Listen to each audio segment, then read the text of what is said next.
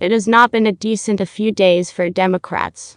2 days prior, the Fifth Circuit conveyed a staggering reprimand of the Biden organization, preventing their allure from getting Trump's stay in Mexico strategy.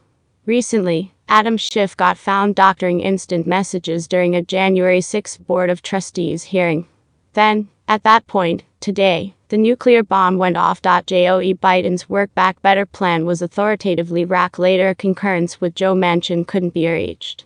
On that note, my forecast that Manchin would slow down things into the following year demonstrated right. I actually accept his definitive objective is to kill it totally in the mildest manner conceivable. Obviously, the Democrats required a reason for why they were drop-kicking on the president's central approach need, and some overpaid advisors chose casting of ballot rights.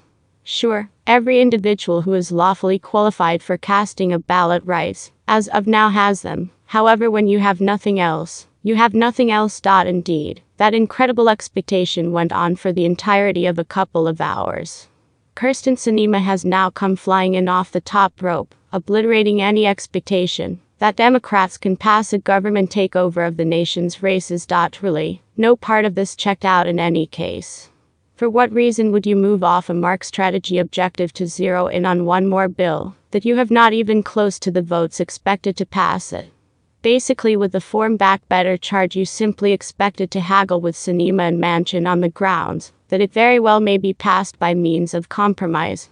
Yet, on this casting of ballot rights joke, you won 60 votes, and there's no possibility Sinema will unexpectedly alter her perspective on the delay. All in all, what precisely was the system here? The appropriate response here is that there isn't one, aside from a weak endeavor to hide any hint of failure.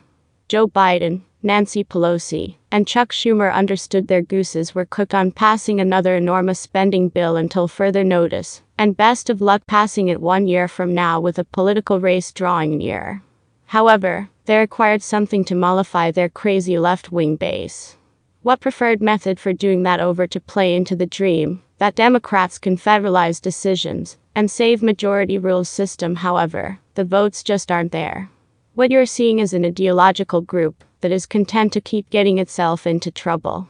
Disregard Republican turnout 1 year from now, and the chronicled wins battering the Democrat appointive vote.